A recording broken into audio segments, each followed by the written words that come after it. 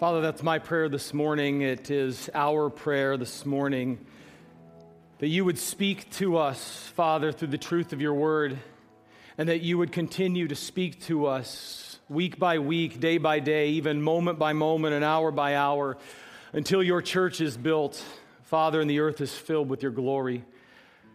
Father, we need you so much. The days in which we're living in cause all of us to fear. Father, the days we're living in and some of the circumstances many of us are walking through, Father, challenge our hearts and they test our faith. Father, we know that the testing of our faith isn't a bad thing. You use it to create endurance. You use it to remind us where hope and restoration and rest is found, that it's found in Christ and him alone. The one, as Scott reminded us earlier, has entered in through the veil. Father, we know that Jesus is our hope. We know that Jesus is our life. And we know that your word is the tool you've given us, the gift you've given us to point us back to him again and again. Father, I think of the psalm that we read here that was read for us just a moment ago, and the line in Psalm 138 that says, you have magnified your word according to all your name. Father, your name is holy and righteous. It is merciful and good. Father, your word tells us over and over there's name after name and title after title and description after description, all meant to convey to us who you are and what you're like. And then here David in the psalm says, now, Lord, take your word and magnify it according to your name. As great as you are, make your word that great and clear and powerful to us. Father, we ask that today because we need that today. We do not need to hear one man's opinion. We do not need to hear words of human wisdom. Father, we are exhausted with human wisdom. Father, we need the word of God illuminated and empowered, ignited by the Spirit of God, spoken to and over the people of God, that you might have your way here with us today and always. Father, today more than ever, I'm reminded that I am not up to that task, and that if you don't show up, we have no hope.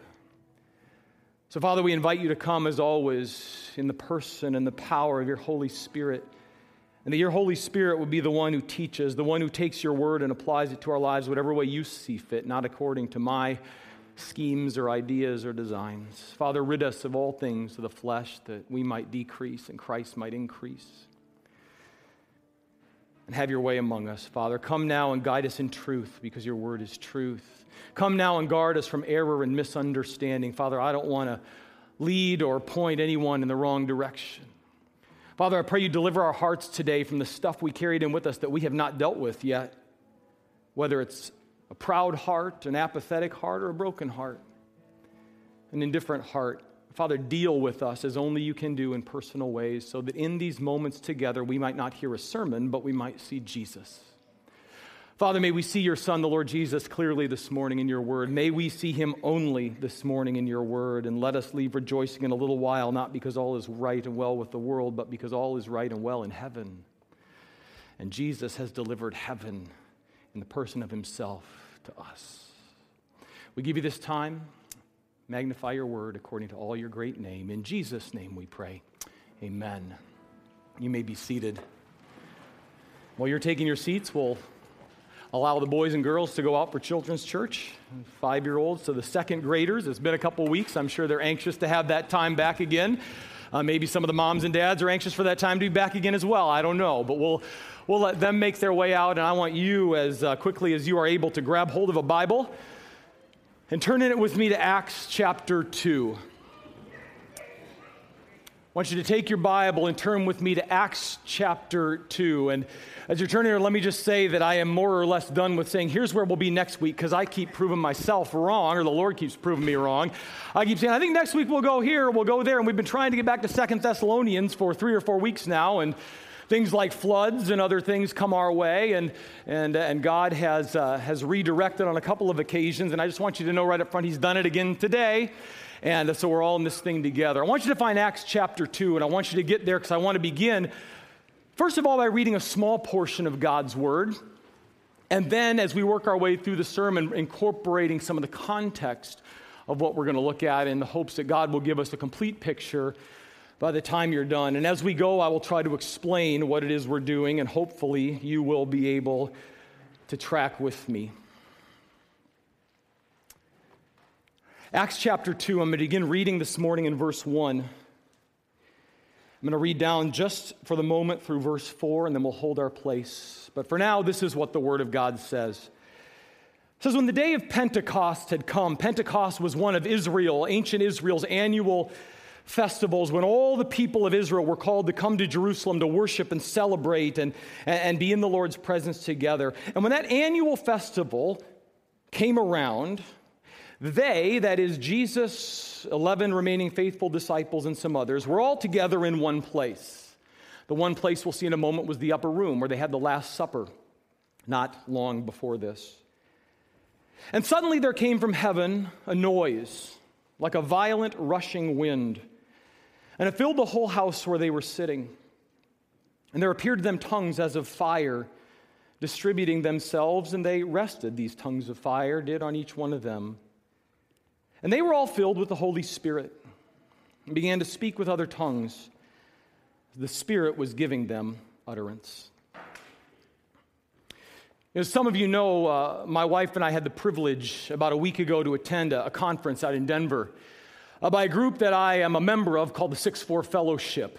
It is a ministry expressly dedicated to calling pastors back to their primary biblical task, two things, prayer and preaching the Word. To get our eyes off of all the stuff, the other things that distract us, and get back to the main thing and main things being where they ought to be. Those are outlined in Acts 6:4, prayer and preaching the Word, hence the name, the 6-4 Fellowship. Whatever the case may be, I want you to know that to say it was a phenomenal few days away for us is a vast understatement.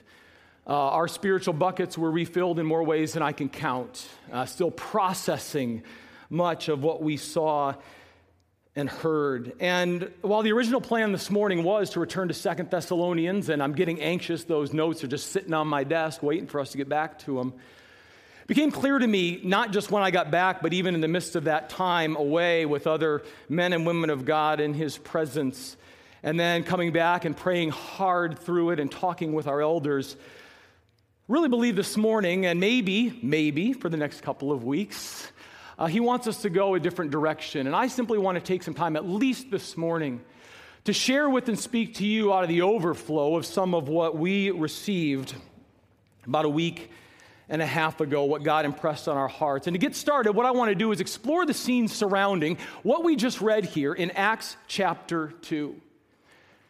Because of all the things that we, at least that I heard, that God impressed on my heart in this time away, one of the statements that struck me deepest, and the single statement that stuck with me longest, is something that the leader of the 6-4 Fellowship, my friend, my prayer mentor, Daniel Henderson, said in the very first session when he said this. He said that we don't know when the wind, the mighty rushing wind of the Holy Spirit, is going to blow again, but we want our sails set when He does. We don't know when the wind of the Holy Spirit is going to blow again. But we as believers in Jesus Christ want to and must have our sails set when He does. And in a word, what he was talking about in that context was revival. Revival. And while technically what happened here in Acts chapter 2, you could not say in the actual sense it was revival, because a revival is the bringing back to life or breathing new life into something that has grown stale or is on the brink of death. And Pentecost was a never before in history, one of a kind of thing. We haven't seen this sort of event like this either before or since. At the same time, in this story and its surrounding context, we are given a model of what revival, true revival, looks like, and the factors that are essential for it to come. But before we dive into all of that, and that's where we're going this morning, these factors, just some of the things that are present in this passage, I want to make sure, and you've heard me do this before, that when I use the word revival, we're all thinking the same thing, that we are operating with the same definition. Because what revival is not, everybody say what revival's not. What revival is not is a pre-planned series of meetings scheduled months in advance where the people of God gather every night during a week to hear a guest speaker come in to preach the gospel to a room full of people who are already saved. That's not revival. It's called a conference. Conferences are good. They are not necessarily revival because revival can't be scheduled. Revival can't be planned. Revival can't be ordered up on a plate and delivered according to our specifications. Instead, revival, and there are a lot of ways to define it. I'm going to give you mine, and sort of counter to what I normally do, I try to, and I say to you, keep things simple. I was unable to do that this morning, or for this morning. I'm going to give you not maybe the world's greatest definition of revival, but the best I can do in the moment. And we're going to put it on the screen and leave it there for a minute because it's really, really long, but I want you to get the whole thing, so let me walk you through it. Revival, biblical revival, can be defined as an extraordinary movement of the Holy Spirit, awakening the church, God's church, like never before, to the majesty of the Lord, the supremacy of Jesus Christ, the power of the gospel, through which, when it comes, believers are transformed, unbelievers are saved, and society is reformed to the glory of God. Let me say that again. Revival. An extraordinary movement of the Holy Spirit, awakening the church like never before to the majesty of the Lord, the supremacy of Christ, the power of the gospel through which believers are transformed, unbelievers are saved, society is reformed to the glory of God. As J.D. Greer adds, I heard him say this about a year ago when I heard him speak at another gathering of pastors and believers. He said, revival is not that God comes and does some sort of brand new thing he's never done before. That's not revival. Revival is simply what happens, J.D. Greer says, when God pours greater power out on the normal things faithful Christians are already doing. The normal things that faithful Christians are already doing, through which, J.D. says, prayers become more intense, worship more joyous, repentance more sorrowful, and the preached word yields greater effect. And in the moment when revival comes, J.D. Greer says, God does more, listen to me, in a moment than we can do in a lifetime. Revival is when God comes and does more in a moment than all of us, with all our plans and schemes and dreams and ideas, could ever manage to accomplish in a lifetime. And I would submit to you this morning, because I believe it this morning, that's something none of us has ever seen. That's something our generation and several generations prior to us, at least in this place, has never seen. But what I also want you to know is there are a few among us here who are praying fervently that we will. There's a group of us that have been praying weekly for 10 years that we will. I discovered last week that there are at least known 130 networks of believers all around the world right now praying that we will. And the point of this morning's message is I am inviting and I am imploring you to join us in praying that once again, like never before, the wind of the Holy Spirit will blow. But we need to have our sails set when it does. And that we would have our sails set and we would know what that involves and what that means. I'm saying to you that if nobody else agrees with me, I want to be ready when it comes. If it comes, when it comes, I want our sails in this church to be set. And that's why we're here in Acts chapter 2. But we are not here in Acts chapter 2, in this particular passage, for some of the reasons that some of you might think, and a few of you when I read it are probably fearful of. Because we are not this morning going to talk about the gift of speaking in tongues. I know that's the main thing that everybody focuses on in these verses. The emergence of the gifts of tongues, the experience, and all the rest. It's what everybody focuses on, and it's what a lot of people fight about, which, by the way, is a sure sign we're missing the point. If God's word's making us fight and argue. Because the main thing is not that the disciples, the apostles, spoke in tongues. The main thing, listen to me, is that the Holy Spirit showed up and did so in a truly extraordinary way. The gift of tongues simply confirmed that the Holy Spirit in this instance was in the house. And my point this morning is that when the Holy Spirit came, the people of God in that room were ready. The wind blew and their sails were set. So in the time we have left, what I want to show you is that, well, again, and let me make this clear, we don't know if revival is going to come. And even if we did know it was coming, we don't know when it's going to come. That's God's business. All I know is that this passage tells us much of how we can be ready if it comes. And when it comes, to make sure that our sails are set. So in these 4 verses and the surrounding context and the time we have left, let me show you 4 things.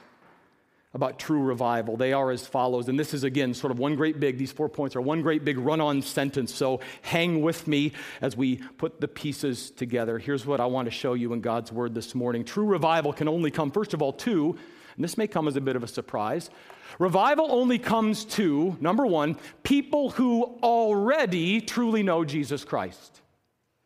Let me say that again, because that was new information to me not so long ago, and maybe it is to you. Maybe you've known this before. Revival comes to people who already truly know Christ.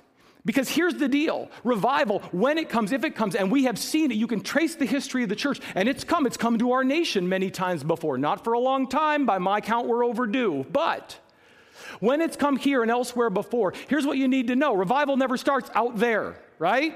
With all them pagans who need Jesus. Revival always starts in here. Always among the people who already know Jesus Christ. Men, women, and young people who've put their faith in Him. It begins with people who are already convinced of the message that Peter began to preach here if you go down to verse 22 of Acts chapter 2. The Holy Spirit comes, the disciples and the others are filled with the Holy Spirit. They take a few moments together beginning in verse 14, and they agree in God's word and in preaching what is going on, and then God compels them out into the city with the following message, verse 22. Men of Israel, this is the Apostle Peter speaking. Listen to these words. Jesus the Nazarene, a man attested to you by God with miracles and wonders and signs which God performed through him in your midst, just as you yourselves know, this man delivered over by the predetermined plan and foreknowledge of God, you nailed to a cross by the hands of godless men and put him to death. But God raised him up again, putting an end to the agony of death, since it was impossible for him to be held in its power. In a word, that is the gospel. That is the message of eternal new life in Jesus Christ. Because in summary, what Peter's saying is this, and he was saying, we bring this to you as people already convinced of it. Convinced of what? That Jesus Christ really was the true and only, one and only, perfect, holy Son of God. And it was attested as he lived here on earth by all the great things he did, that he was sinless in every way and miraculous in every way. And this man, he says, and he calls him to account, you nailed to a cross, our sins, put him on the cross. He died there as a sacrifice for all of our sin, paying the price that we owed. He was put to death, but 3 days later rose from the dead, triumphant as the victor over death, the forgiver of sins. And the message is this: anyone and everyone who believes in him will be saved. That's the gospel. That's the message that Peter and the rest in the upper room that day already believed. And here's what I'm saying. There's a lot of things we could say. Here's what I'm saying. Look up any true revival story in 2,000 years of church history. That's always where it begins. With people who already know that message. People who already have trusted Jesus Christ. So first of all, the first essential factor in revival is it begins with those who already know Christ, but it can here only begin, secondly, only when those who truly know Jesus Christ become convinced of their weakness apart from Jesus Christ. Become convinced, if you want to trade out weakness, maybe a better word would be helplessness apart from Jesus Christ. Back up with me into chapter 1, where this whole scene begins. In the first 11 verses of chapter 1, Jesus has his final moment on earth with his 11 faithful disciples. He gives them their mission, go preach the gospel to the whole world. But he tells them something in verse 4. It says, gathering them together, he commanded them not to leave Jerusalem, but to wait for what the Father had promised, which he said, you heard from me, which is, verse 5, the Holy Spirit. And you will be baptized with the Holy Spirit, verse 5, not many days from now. Now, with that said, what the next few verses say is the disciples did exactly what Jesus told them to. Go down to verse 12. Here's where we're going to pick it up. Then they returned. Jesus goes back to heaven. Then they returned to Jerusalem from the mount called Olivet. It's near Jerusalem, a Sabbath day's journey away. And when these 11 faithful disciples, entered the city, they went up to the upper room where they were staying. That is, Peter and John, and James and Andrew, and Philip and Thomas, and Bartholomew and Matthew, James the son of Alphaeus, and Simon the Zealot, and Judas the son of James. And they went up to that room and they did what Jesus said. They began to wait. So first and foremost, what I'm taking you to, what we're being taken to here is a scene of waiting. But I really believe there was another W word in effect here, or happening in the moment. That first and foremost, this was a scene of waiting, but I believe second, and almost as closely, it was a scene of weakness. It was a scene of men who were well aware of their weakness. Because who are these guys sitting in the room waiting? Well, the best we know from the scriptures is they're a bunch of uneducated fishermen and one reformed tax collector. And at this point in time, because they had given up all the Bible says to follow Christ, they are also 11 men with no jobs, no money, no connections, no power, no leverage, no influence, no friends in high places to open doors of opportunity for them to come out on a stage with the gospel. Not only was that just true of the 11 guys in the room, I would say, if I read the story correctly, that they were also wanted men. Because these were the chief associates, these were the inner circles of a man who'd just been put to death by the religious and political authorities. The religious authorities put him to death because they claimed he was a blasphemer. The political authorities put him to death because he was a threat to the empire. And they were in agreement in doing that. We just read it, nailed him to the cross. These guys, they're the inner circle. And once you take the big guy out, then you begin to root the rest of them out. This could be wrong, but I happen to think that for the next several days, every time there was a knock at the door, they wondered, have they come for us? We know what Jesus said, but hey, these are real people. They're not superheroes. Are they here for us? Weakness. Men aware of their weakness. That's who Acts chapter 2, verses 1 through 4 happened to. People convinced of their weakness apart from Jesus Christ. Listen, I don't know everything. Far from it that there is to know about revival. There's so much more I want to know. But I do know this. It never comes. Everybody say, it never comes to people who think they are healthy, wealthy, and wise. It never comes to people who think they have their spiritual act together. It never comes to people who've got all their ducks in a row and, we got more money than we know what to do with and more people coming out the doors and we don't have a care. No. Even if those things are happening, it comes to people who are well aware and who take Jesus at his word when he says in John 15:5, apart from me, you can do nothing.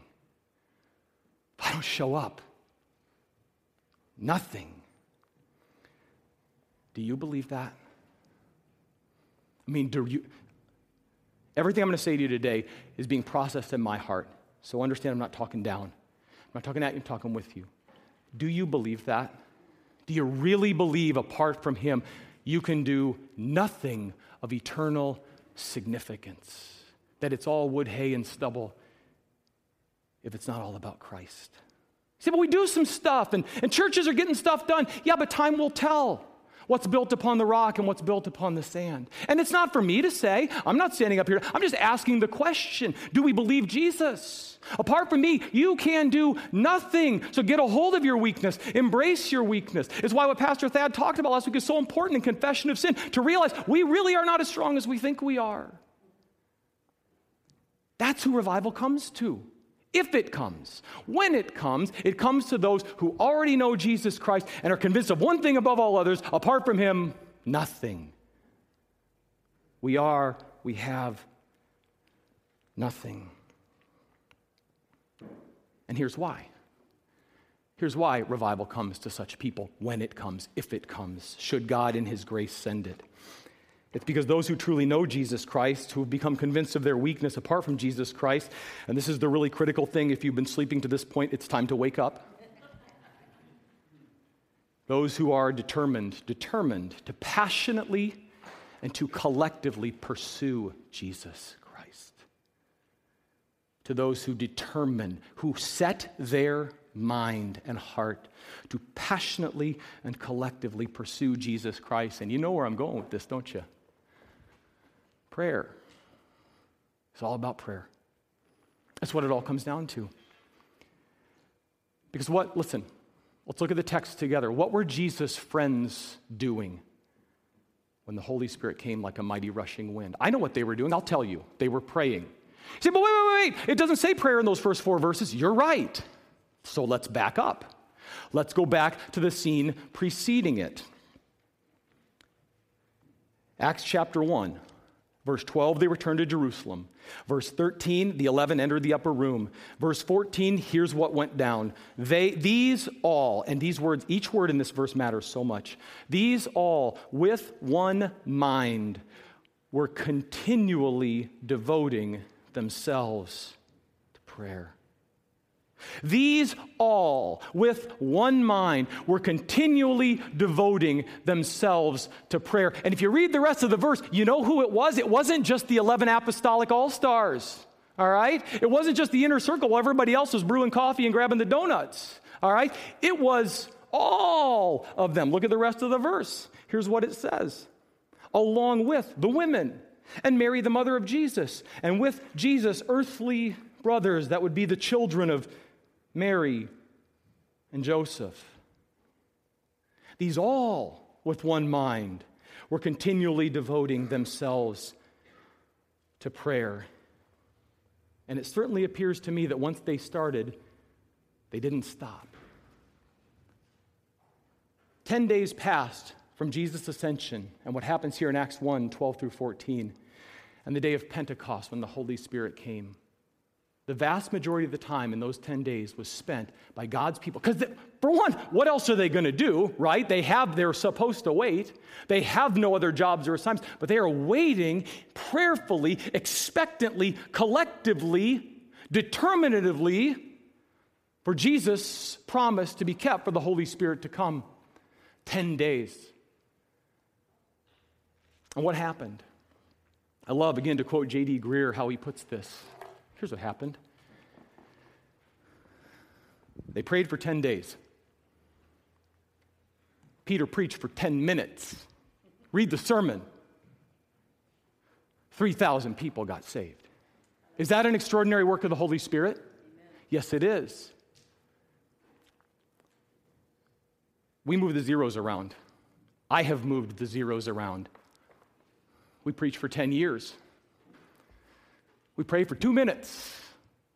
We unzip our services with prayer and zip it back up when we're done. Generally speaking, this is what the church has done.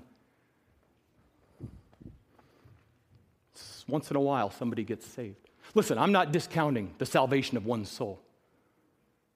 Every time someone trusts Christ, the angels in heaven, the scripture tell us, rejoice. But do you see the contrast? 10 days of prayer, 10 minutes of preaching, 3,000 souls, years and years of preaching, no priority or passion for prayer. And the field's still white for harvest and the workers are few. There's a difference here. Now, don't get me wrong. You know me, I love preaching. I love to prepare to preach. I love to preach. I love to listen to good preaching. It also pays the bills. I'm a big fan, right? And I believe in the preaching of God's word. It has the power to change people's lives. But I've become convinced of something in the last year or two, and it is this. You may not share this conviction. I do. We will never preach our way to revival. We've been doing it for a long time. Preaching may be a component. It may be an element. It may be something God uses. But again, if you read the stories of true revival, every single one, revival, and the preaching that accompanies it in whatever way it comes, is only birthed when believers in Christ passionately and collectively have gotten to the point of weakness and desperation where they say, we're going to seek you until something changes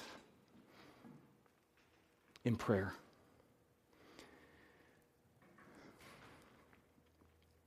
Let me use that to say something very pointed and very personal. Let me just preface what I'm going to say by saying, hopefully after 17 years, you know my heart, even if what I'm about to say stings. It stung me first. We're going to go through the fun together. So know my heart. Every week I pray that I'll never use emotion or manipulation or guilt to try to convince you of anything. I want God's Spirit to do the convincing. I want everything else to be forgotten. So hear my heart, even if you don't like the words. For more than a year, we have concentrated on prayer here like we've never concentrated on any one thing before except for Jesus Christ himself. I've preached on it almost every Sunday for a year. We have provided opportunities, spontaneous, planned, collective, small groups. and tried to make it as easy as possible for everyone to enter in. We've talked about it a lot. But I wonder, and I'm asking you to search no one's heart but your own. Please, has it changed anything in your life? If your personal prayer life is better, praise God, I'm a fan. If your family's prayer times are better, praise God, I'm a fan. This is different. This is the people of God together, collectively, passionately pursuing Him in prayer. Has anything in your life or your priorities changed? And it's not what I want to do. It's what is my want compelled me to do. Honestly, please hear my heart, okay? If you're mad at me, that's fine. But it troubles me. It aches me that 200 of us will show up for free lunch on the lawn and 25 come to the prayer meeting. I don't think that's the way it's supposed to be.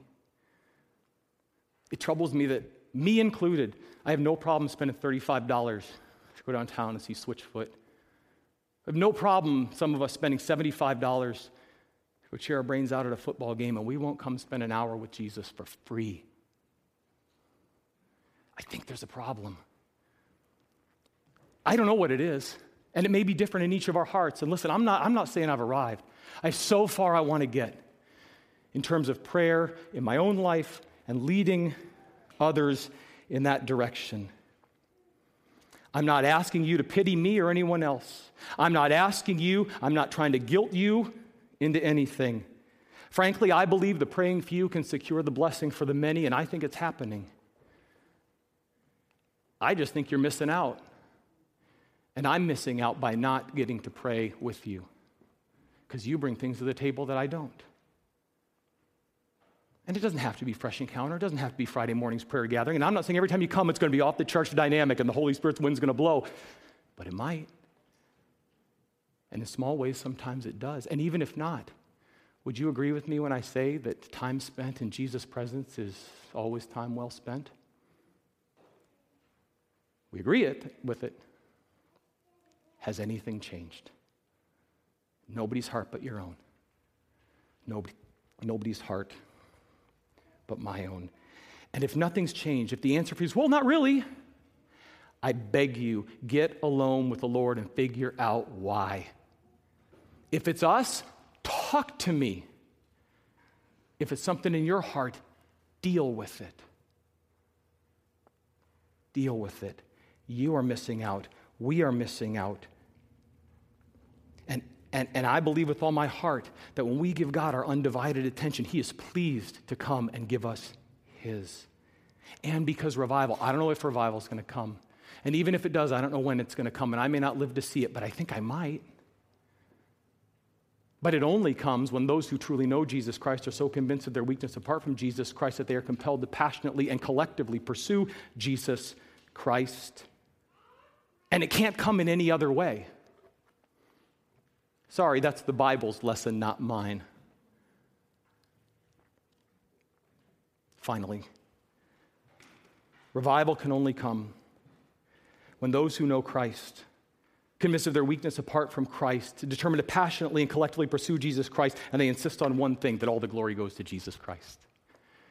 And in doing so, we insist it's not about us, it's about Him.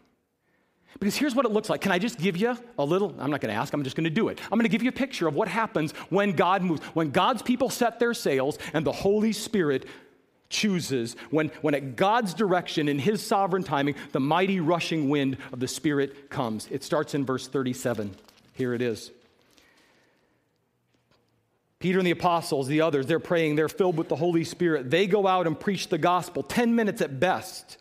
Peter's sermon, according to the text. Here's what we're told happened in verse 37. Now, when they heard this, they is all them sinners out there, they were pierced to the heart. And they said to Peter and the rest of the apostles, this should be every Christian's dream. Brethren, what should we do?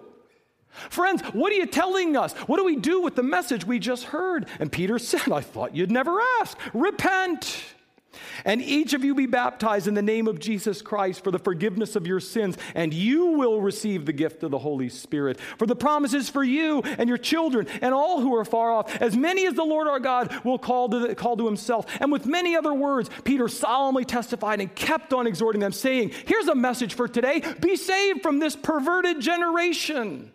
That'll preach this morning. There's a message for our culture if we've ever heard one. And you know what? You can. And you can still live in it and be saved from it at the same time.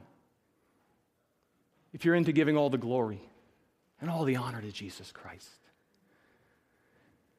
So then, verse 41, here's what happened. Those who received his word were baptized, and they were that day added about 3,000 souls, and there were high five, pats on the backs, and apostolic autographs all around. Next morning, Peter woke up. There's a contract in his mailbox. Peter, put it in a book. We'd like to market and export this. Tell us how to get people saved. Tell us how to manufacture. No, that's not what happened. What happened? Look at verse 42. Now it's the inside and the outside because they're all together in one body of Christ, were continually devoting themselves to the apostles' teaching. Not to the apostles, to their teaching. To fellowship. You know what fellowship is? Fellowship is sacrificial, loving, compassionate friendship and care for one another. It didn't end when they walked out the door at 12:05. To the breaking of bread, that is an expression of worship that culminates in the communion table where we celebrate the body and blood of Christ. And to prayer. Guess what? What got them there? They decided that was so good, let's do some more. Look at what God did when we sought his face. How about we get back on our faces again? And see what he might do next. And you get the book of Acts. And you get the church of Jesus Christ. And you get the gift of salvation. Because of what they did there. And their sails were set. We're going to dig into this part, by God's grace, next week. A whole lot more in Psalm 115. What it means to be all about the glory of God. The point this morning is simply this. In this instance, in this moment of an extraordinary movement of the Holy Spirit, all the glory went where it belonged. It did not go to the apostles or anyone else. It went to Christ. And that is a definite sign that revivals come. When we can truly say, not to us, but to your name, Lord, be all the glory. Would you agree with me when I say that people today, we know them, they're looking for hope like they have never looked for it before? Anybody agree with me on that? Nobody agrees with me. Are you guys living in the same culture I live in? You clearly don't read the same news websites, right? People are looking for hope like never before. They're longing for hope. They're desperate for hope. They'll believe anything if they think it gives them hope. But let's be clear about something. Hope is not going to be found in either, on one hand, making America great again, or on the other hand, believing that somehow we're all stronger together. I'm not saying that stuff's not important. There are consequences and all the rest, but we are way too wrapped up in it, people. Way too wrapped up. And even if whatever happens on the evening of November 6th, whether it goes your way or not, I guarantee you, whatever hope you get, you will be disappointed, because that's the way the world works. If we find our hope anywhere else, it can't. There's only one anchor for the soul. And it's a bigger anchor than our presidential election. We've got to get over this by putting our eyes on Christ and letting him lead us in the way we should go. We need to talk less about who's going to win and more about who's on the throne. Please, please, please. We all know it's bad. We also, in this room, know there's only one hope, and it's Christ. Again, I'm not saying those things don't matter. I'm just saying you will be, if that's where we put our hope, we'll be disappointed, because authentic hope, real hope, lasting, enduring, life-changing hope can only be found, here it is one more time, when those who know Christ are convinced of their weakness apart from Christ. I think we're pretty close to being there. So they're compelled to passionately and collectively pursue Christ, and they insist that all the glory goes only to Christ. And when the people who believe that act on those convictions, whether God ever chooses in his grace to bring revival or not, because he might and he might not. But our sails need to be set. Our sails must be set. And I'm going to ask you one more time, what are you going to do? Now, what do you think about what you've heard? What are you going to do? with what God puts on your heart today. You know, one of the most compelling things I heard last week, never thought of this before. I'll share this thought with you and then I promise I'm done. Is that when you look down through the history, and I went and checked some of my books to see if this is true. When you look at 2,000 years of church history and when revival has broken out, and it's happened in our country, again, we're way overdue, but it's happened before. But when revival has come, whether it's come to a city, to a state, to a region, to a nation, wherever it's come, interesting thing happens. It doesn't hit every gathering of believers in Jesus Christ. It doesn't. You ever watch the meteorologists talk about how a tornado, it hits one house, jumps 3, leaves them untouched, and then it hits the next one? Nobody understands that. The wind of the Spirit, historically, we're shown, blows that way. Revival doesn't come to those who aren't prepared. It bypasses them. That's awful. That frightens. I don't want that to be. Revival comes to those whose sails are set, so that when the wind of the Spirit blows, they're not running around trying to fix the rigging and unfold the sail and, whoa, we better catch up. I mean, by God's grace, maybe you can. I want them set. I hope you want them set. Because when the wind of revival blows, it hits those whose sails are set. You understand the image I'm giving you. He brings it to those whose hearts are ready. And that's why the big idea this morning is pretty simple, but it's really important. It's that revival is every believer's business. It's not your pastor's business only and his conferences that he goes to and has so much fun. It's not your elder's business. It's your business and my business. Because at the foot of the cross, we're all on equal ground, level ground. We all need Jesus.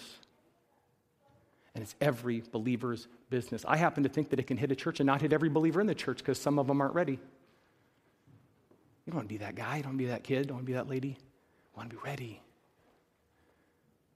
Let's pray that he makes us ready. And then let's act on what we have heard. Father, more than ever, I pray that we have only heard the wisdom of Jesus today, and that we will disregard and discard and even forgive the foolish wisdom of one man preaching where he is incorrect. Father, we need your Spirit, and we trust your Spirit can help us sift through right from wrong, truth from error, guilt from conviction. But Father, we need our sails set. Father, I pray that you would deal with us, that you would sift our hearts, that you would sift our church in grace and in kindness, but in power and clarity, calling us back to yourself. Father, some of us, we just long, we've tasted and we long for more. Others have waited and let others go before them. Father, we don't judge, discern who's on board and who isn't. That's your business, but I pray we'd all be on board with what you want to do. Father, we don't know if or when the winds of revival will blow. It sure seems like it's time.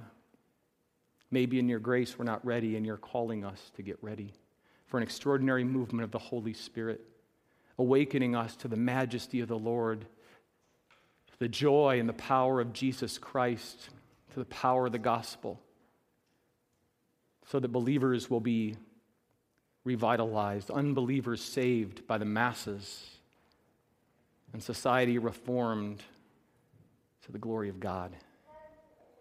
Oh God, make it so. In Jesus' name.